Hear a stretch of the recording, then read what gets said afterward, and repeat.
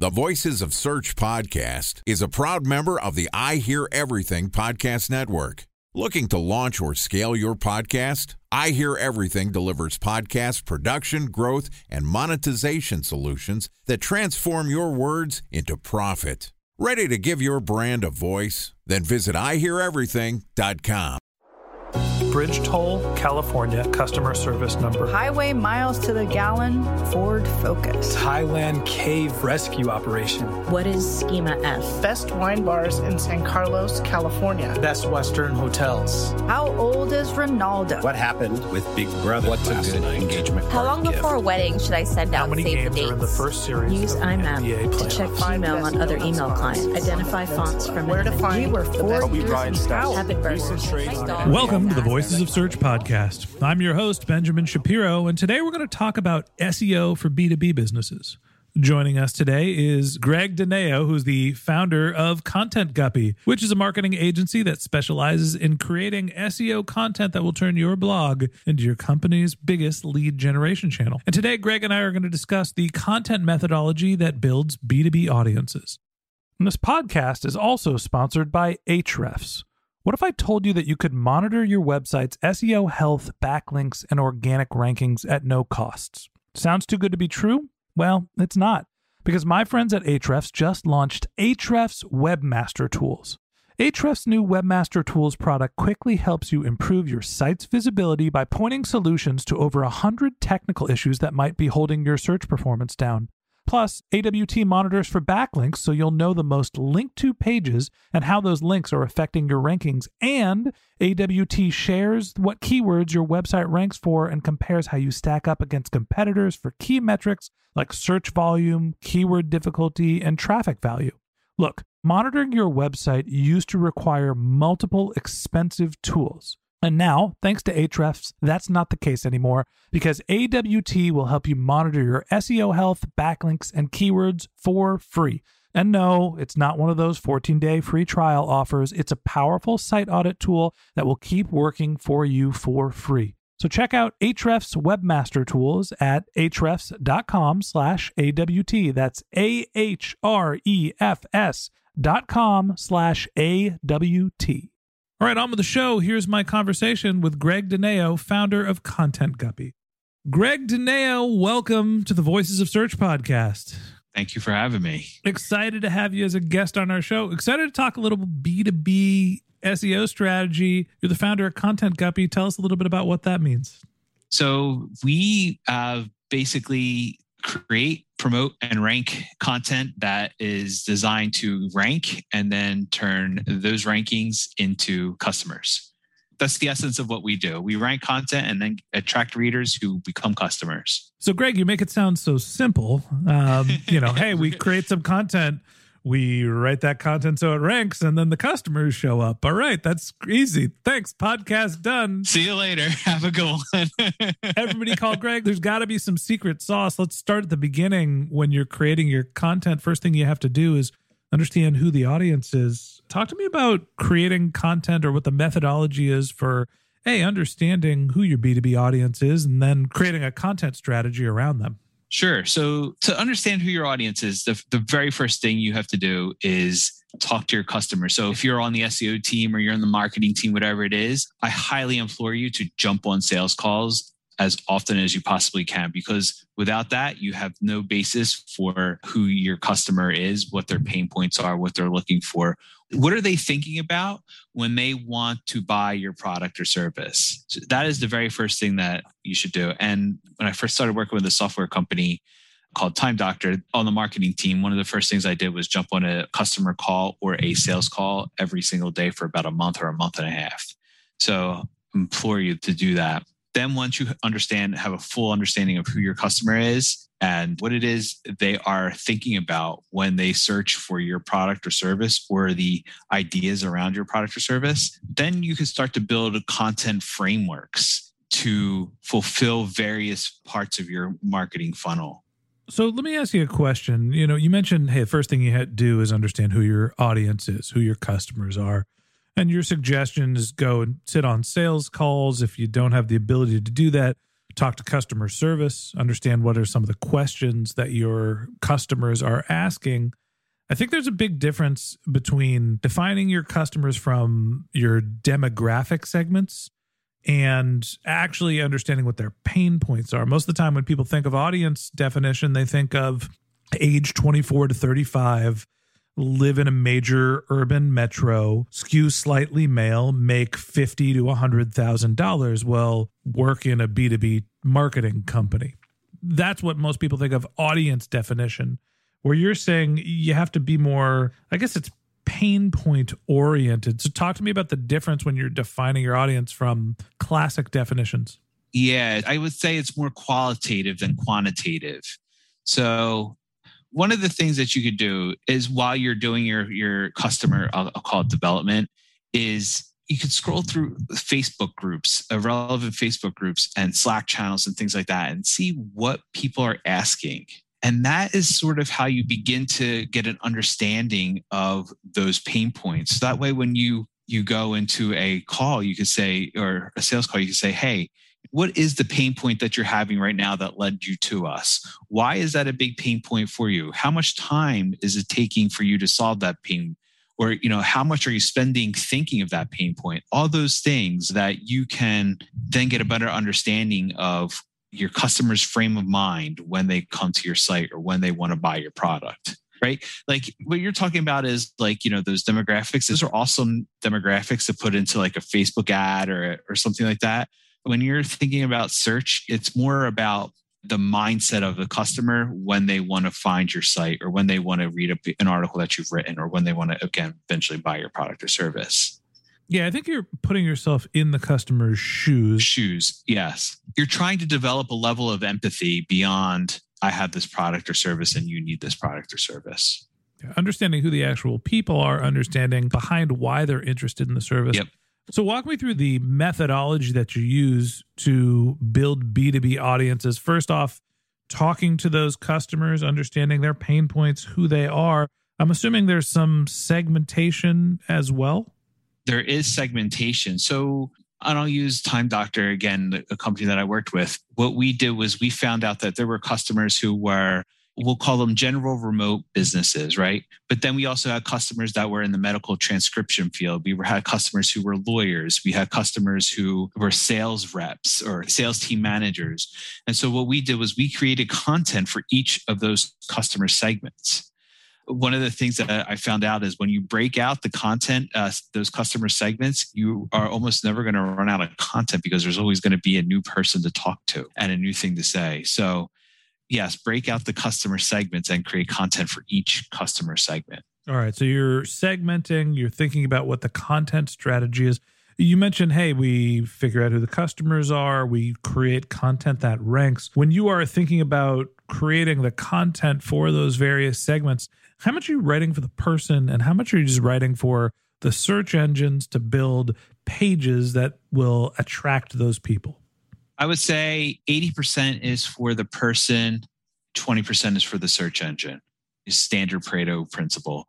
So what I mean by that is we will optimize, we will put in our LSI keywords and all that good stuff, make sure that the subheadlines have the requisite number of keywords in there and all those things, right? Like we do that, URL structure, best practices, but the other 80% is written for the person. So that way their problem is adequately solved when they come to the site.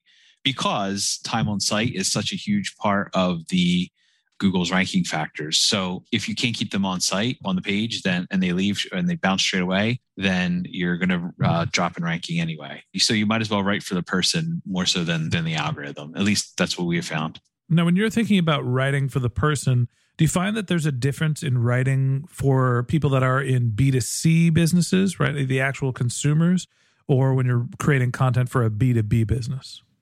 There's no real difference in the content structure. I will say, though, in B2B businesses, more people are looking to solve a specific problem, like how do I grow my business? How do I get more leads? How do I save my business money? Those types of things. Whereas in B2C businesses, that's not always the case. Like there could be an entertainment factor in the B2C content. Like, hey, I just want to have fun kind of deal. And maybe that is a problem that needs to be solved as well, I guess. But it doesn't fit into one of the buckets in a B2B type of content, if that makes sense.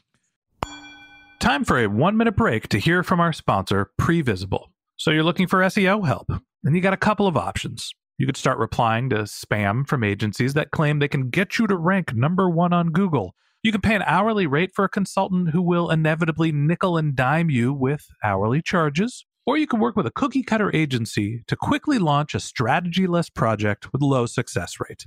None of those sound very good, now do they? Well, that's where Previsible's integrated consulting model comes in. Previsible draws from a collective 40 years of SEO and digital marketing experience to unlock your organic growth opportunities. They build custom solutions that combine strategy, technical expertise, content, and reporting to effectively operationalize SEO for your business. Previsible's 4-stage approach ensures that your SEO programs thrive by starting off with a strategy-first approach. Then they support you in your efforts to create quality content, help you identify technical issues, and most importantly, they'll work with your cross-functional teams to integrate your SEO strategies to make sure that your SEO budget actually drives results, not just your agency's bottom line. So join brands like Yelp, eBay, Canva, Atlassian, Square, all who rely on the SEO consultants at Previsible. For more information, go to previsible.io. That's Previsible, Previsible.io.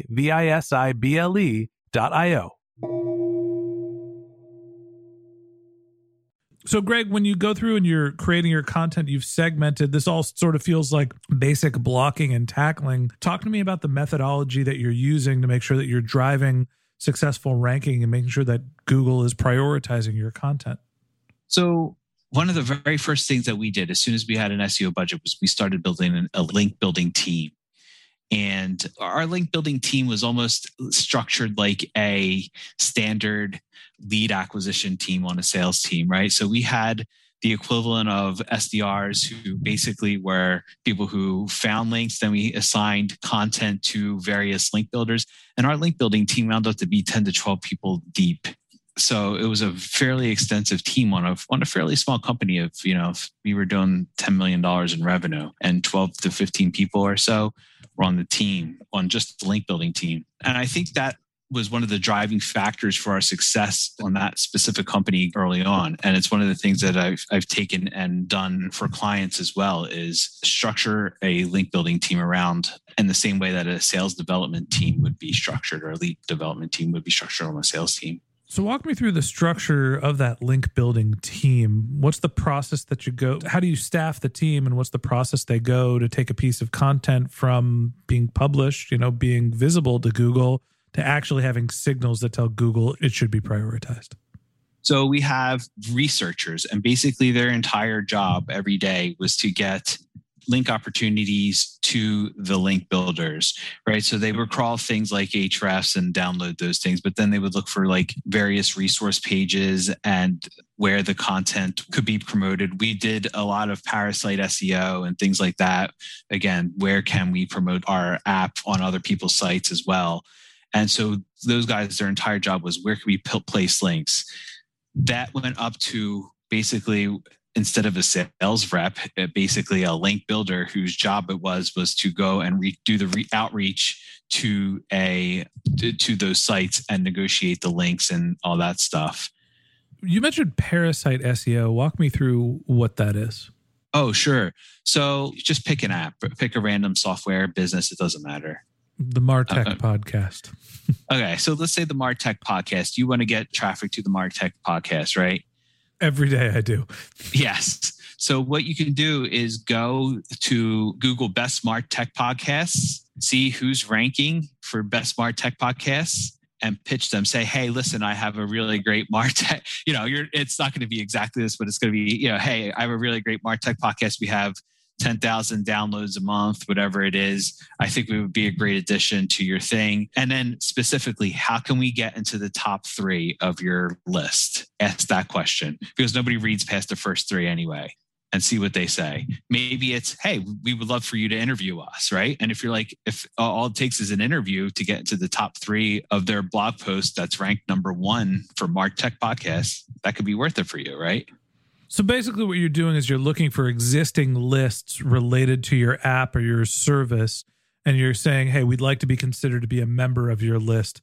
I Googled Best Martech Podcast, and the first link that shows up is blog.feedspot.com, the 20 best marketing and technology podcasts you must follow.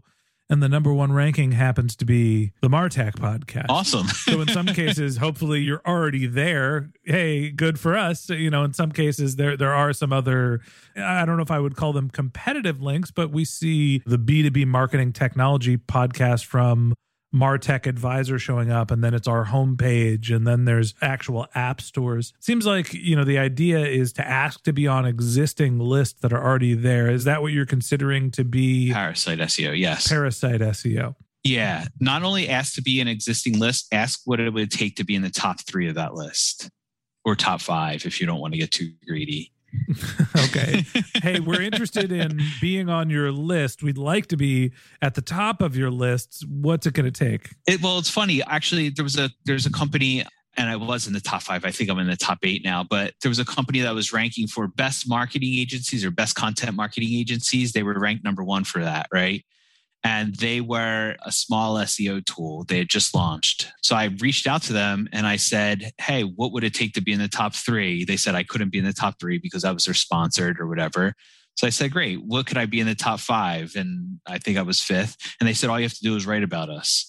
And I wrote an article about them. And that was it. I was like, great. Now I get traffic from you guys. And all I did was write an article about you that I was going to write anyway. So it doesn't hurt to ask. All right. So the link building strategy, a little of this is arbitrage for the listicles, the top 10 articles. That's what we're calling Parasite SEO, where you're saying, hey, I want to be on this list.